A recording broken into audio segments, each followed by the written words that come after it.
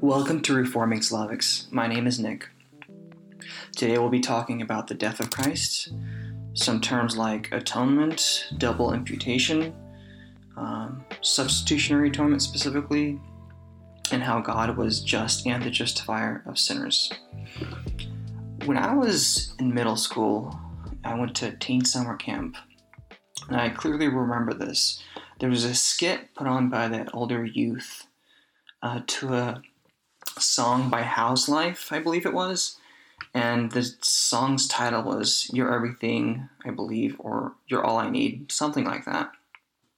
And the skit was basically a representation of a woman who was trapped within labeled people, and people were labeled like anxiety, depression, sin, and different types of sins. And it seemed as though Jesus was pulling on a rope, trying to get to her. And every time he pulled, it was prevented from coming close to him because all these things that were labeled, that were represented as people in the scale, were pulling her back. And finally, Jesus comes and completely makes all those people fall, and then they're together. Now, at that age, I had no conception of the specifics of the gospel and what actually happened on the cross and the atonement and reconciliation with God that occurred when Jesus died. And so in my head, the gospel was simply Jesus coming and somehow destroying Satan, and now we had an opportunity to be with Jesus. Satan was the problem, Satan was the issue, not God himself. And there is this common misconception about the cross that when Jesus Christ was dying on the cross, there was essentially an illustration that said Jesus comes up to Satan and he has to pay him a ransom for all the souls that he needs to redeem. And Jesus pays Satan a ransom or a price in order to take the souls that Satan captured from him. I'd like to dive into a couple of passages in text to show how that's completely not the way it occurred. Sorry, my phone just rang or buzzed. That's not the way the scripture describes the gospel, and it is in fact quite a different story. Let's start with Romans 3:21, continuing. But now the righteousness of God has been manifest apart from the law. Although the law and the prophets bear witness to it, the righteousness of God through faith in Jesus Christ for all who believe. For there is no distinction, for all have sinned and fall short of the glory of God, and are justified by his grace as a gift, through the redemption that is in Jesus Christ, whom God put forward as a propitiation by his blood, to be received by faith. That was to show God's righteousness, because in his divine forbearance he had passed over former sins. It was to show his righteousness at the present time, so that he might be just and the justifier of the one who has faith in Jesus. The tension in Scripture and the tension that we have about the cross and why the cross has to occur can be found and summed up in the verse, so God can be just and the justifier of those who believe in Jesus. The question needs to be asked, why the cross needed to happen? Was the cross necessary? And it depends on why you think the cross was necessary, right? If we were to be reconciled, yes, the cross was necessary. But if God chose not to rescue and reconcile us, there would be no necessity for the cross. The reason the cross is necessary is because God is holy and just, and he cannot pass over sin and turn a blind eye to it because of his very nature. Because God is just and holy, he must punish sin because of the wages of sin are death. And without the cross, there's no opportunity for men to come and trade places with someone else in order for someone else to be punished on their behalf. And this is kind of expounded upon and explained in John 19:28. After this, Jesus, knowing that all was now finished, he said, to fulfill Scripture, I thirst. And a jar of sour wine stood there. So they put a sponge full of sour wine on a hyssop branch and held it to his mouth. When Jesus had received the sour wine, he said, it is finished. And he bowed his head and he gave up his spirit. Why did Jesus Christ say, I thirst? It seems to illustrate a picture of the wrath of God as a cup of sour wine. The Bible constantly, throughout Scripture, refers to God's anger against sin as a bowl of sour wine, or the winepress of the fury of the wrath of God in Revelation. And even in the Garden of Gethsemane, when Jesus is praying and the apostles are sleeping, he says these words, let this cup pass over me, but not my will be done but yours. When Jesus mentions the cup that is to be passed over, it is the cup of God's wrath that is looming on the brink of flooding the entire humanity because of their sin.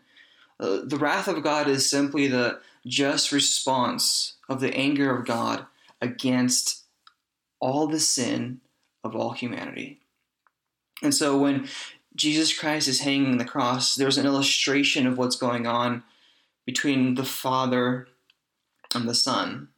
The Father is pouring out his wrath, and Jesus Christ is drinking that cup on our behalf. In other words, the cup of wrath that is meant for all people who have sinned, Jesus Christ has taken upon himself and drinking the wrath that we sinners deserve on our behalf. And then after he drinks the cup, or he tastes of the wine, he says, it is finished. Another question would be, what was finished on the cross? What actually was accomplished on that cross? As Jesus Christ's death is coming to fruition and he yields up his spirit, what did he accomplish? Well, there's a couple of things that I'd want to mention in a specific vocabulary, just because the vocabulary makes it very neat. Jesus actually died for all your sin. And this would be, in theological terms, called substitutionary atonement.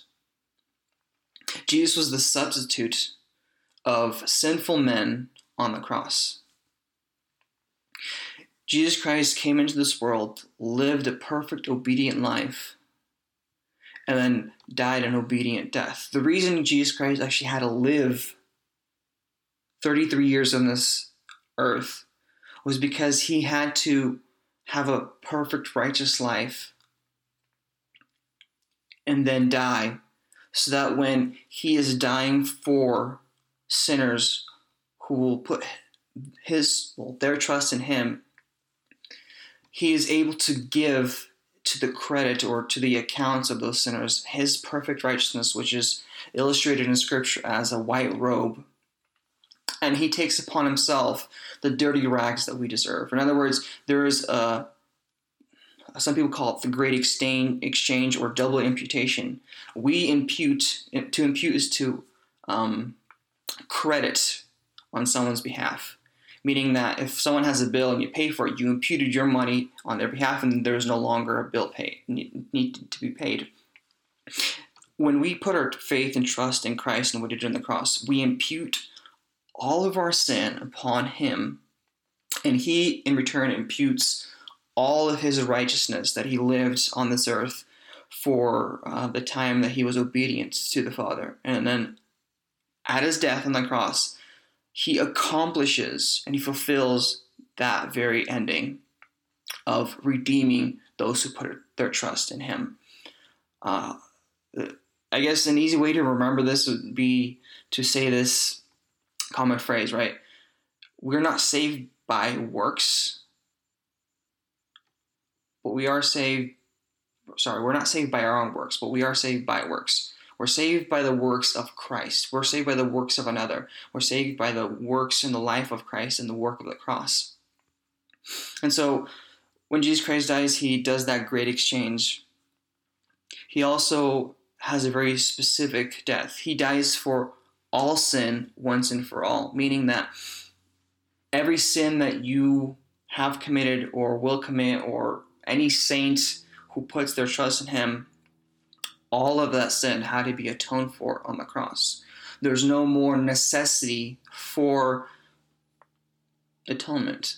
Atonement, simply put, is the idea that when God is angry and he needs to punish sinners for the things that they have done because he's a righteous judge, there has to be something that stands in between the wrath of God and us. And that wall, that in-between thing, is a bloody Jesus hanging on the rugged cross.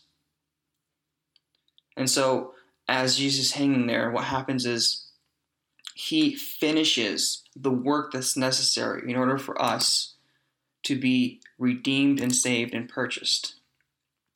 There is an actual exchange that occurs, not between Satan and Jesus, but it's God the Father punishing the Son on our behalf. This goes back to prophecy even from the very beginning of the scriptures.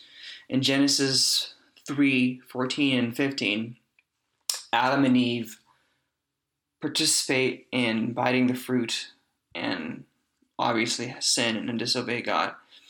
And when God is walking in the cool of the breeze of the morning in the garden, he calls to them and notices that they're not there, and so he eventually finds them. Obviously, God knew what they were. It's just using language that we could understand, right? And he speaks the curse that Adam and Eve deserve, and then he speaks to the serpent. This is what he says. And the Lord God said to the serpent, "Because you have done this, cursed are you above all livestock, and above all the beasts of the field.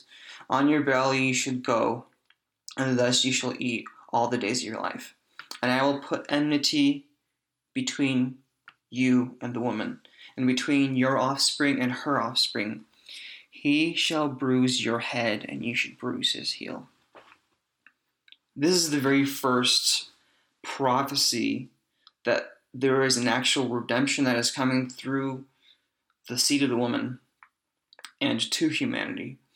As soon as the curse is, I guess you would say the curse is given because of sin, the curse is simply the just and due punishment for the sin that Adam and Eve committed. Not automatically, but right away, God gives hope. And the hope is that one day the seed of the woman would come and crush Satan's head and he will bruise his heel. And this is called often in theological terms the proto-evangelium, or the proto-gospel, like a prototype. If you're creating an invention and you want to create a first version of it, you'd call it a prototype. And this is simply referred to as the prototype of the gospel. Is the very first mention of a redeemer coming and actually taking upon himself the punishment that Adam and Eve deserved. Because it's actually really interesting. If this promise wasn't given, the automatic wage for participating in disobeying God was death. And the only reason Adam and Eve didn't die is because before the foundation of the earth, right, the Lamb of God was already slain. It was in the plan and forbearance of God that Jesus Christ would die on the cross. Christ dying on the cross was not plan B. It was the only plan, right? God knew that there must be an atonement and redemption for sinners in order for them to believe on Jesus to be saved, because they clearly could not attain righteousness for their own sake and on their own behalf. This is also seen in the idea of the lamb being slain every single time someone wanted to atone for sin in the Old Testament Israel. What they would do is they'd take the lamb, they'd kill it, and they'd take the blood and sprinkle it on the mercy seat. This is a great picture and illustration of how it is to God the Father that Jesus Christ pays the debt that we have incurred before a most holy God. And a lot of times we don't understand this debt because we believe that we're good people or that we have some kind of righteousness in us. But here in Romans 3, there's a very simple and plain truth. And Romans 3:23 is a very short verse that describes all of humanity. It says, "For all have sinned and fall short of the glory of God." There is no single individual on earth for whom there is no necessity for Jesus to die. In fact, even the Old Testament saints were not covered or saved by the lambs and the bulls that they sacrificed. The only way the Old Testament saints were even saved was by the cross of Christ. The cross of Christ is the thing that redeems New Testament and Old Testament saints. The simple fact is that there was no opportunity or ability for anyone to redeem themselves because all were sinful. Even the high priests had to atone for themselves every time before they stepped into the Holy of Holies. And they did this yearly. But when Christ comes, it says, he did it once for all. There was no more necessity for atonement. And that's why the veil was rent in two right after Jesus lifts up his spirit. Is because there's no more need for atonement from anyone else. Christ fulfills the righteous requirements that the law deserved.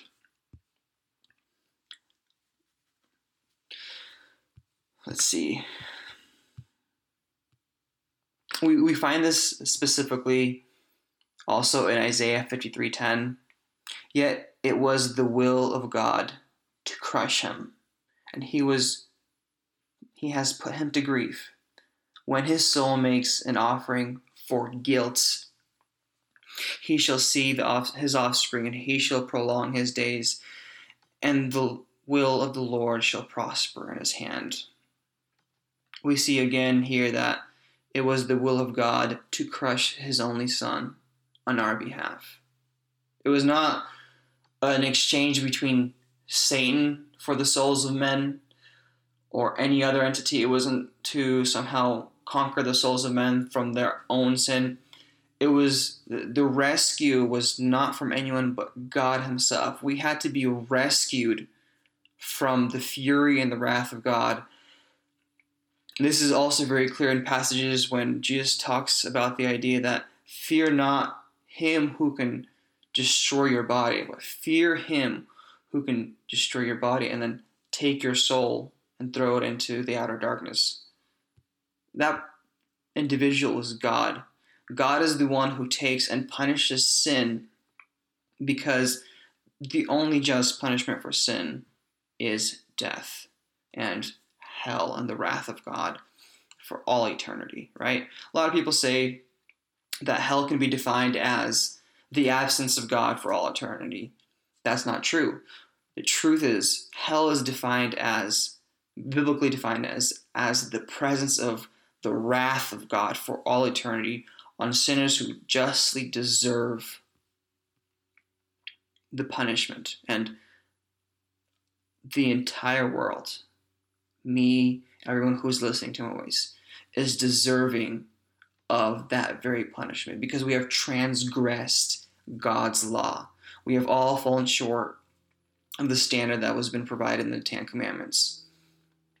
And so this tension of God being just and holy and the righteous judge and loving and kind and merciful is imploded and is put together at the cross, where God the Father punishes his own Son and becomes a just and holy judge who punishes sin, and yet the one who takes the very punishment that is given for sin and stands as the intercessor who takes all the wrath of God upon himself. And so the God who does not negate his law and just forgive evil men because that would be unjust, now can freely say, by grace you are saved as a gift of eternal life. And he becomes both the punisher of sin and the redeemer of those who put their trust in him. Praise be to his glorious name.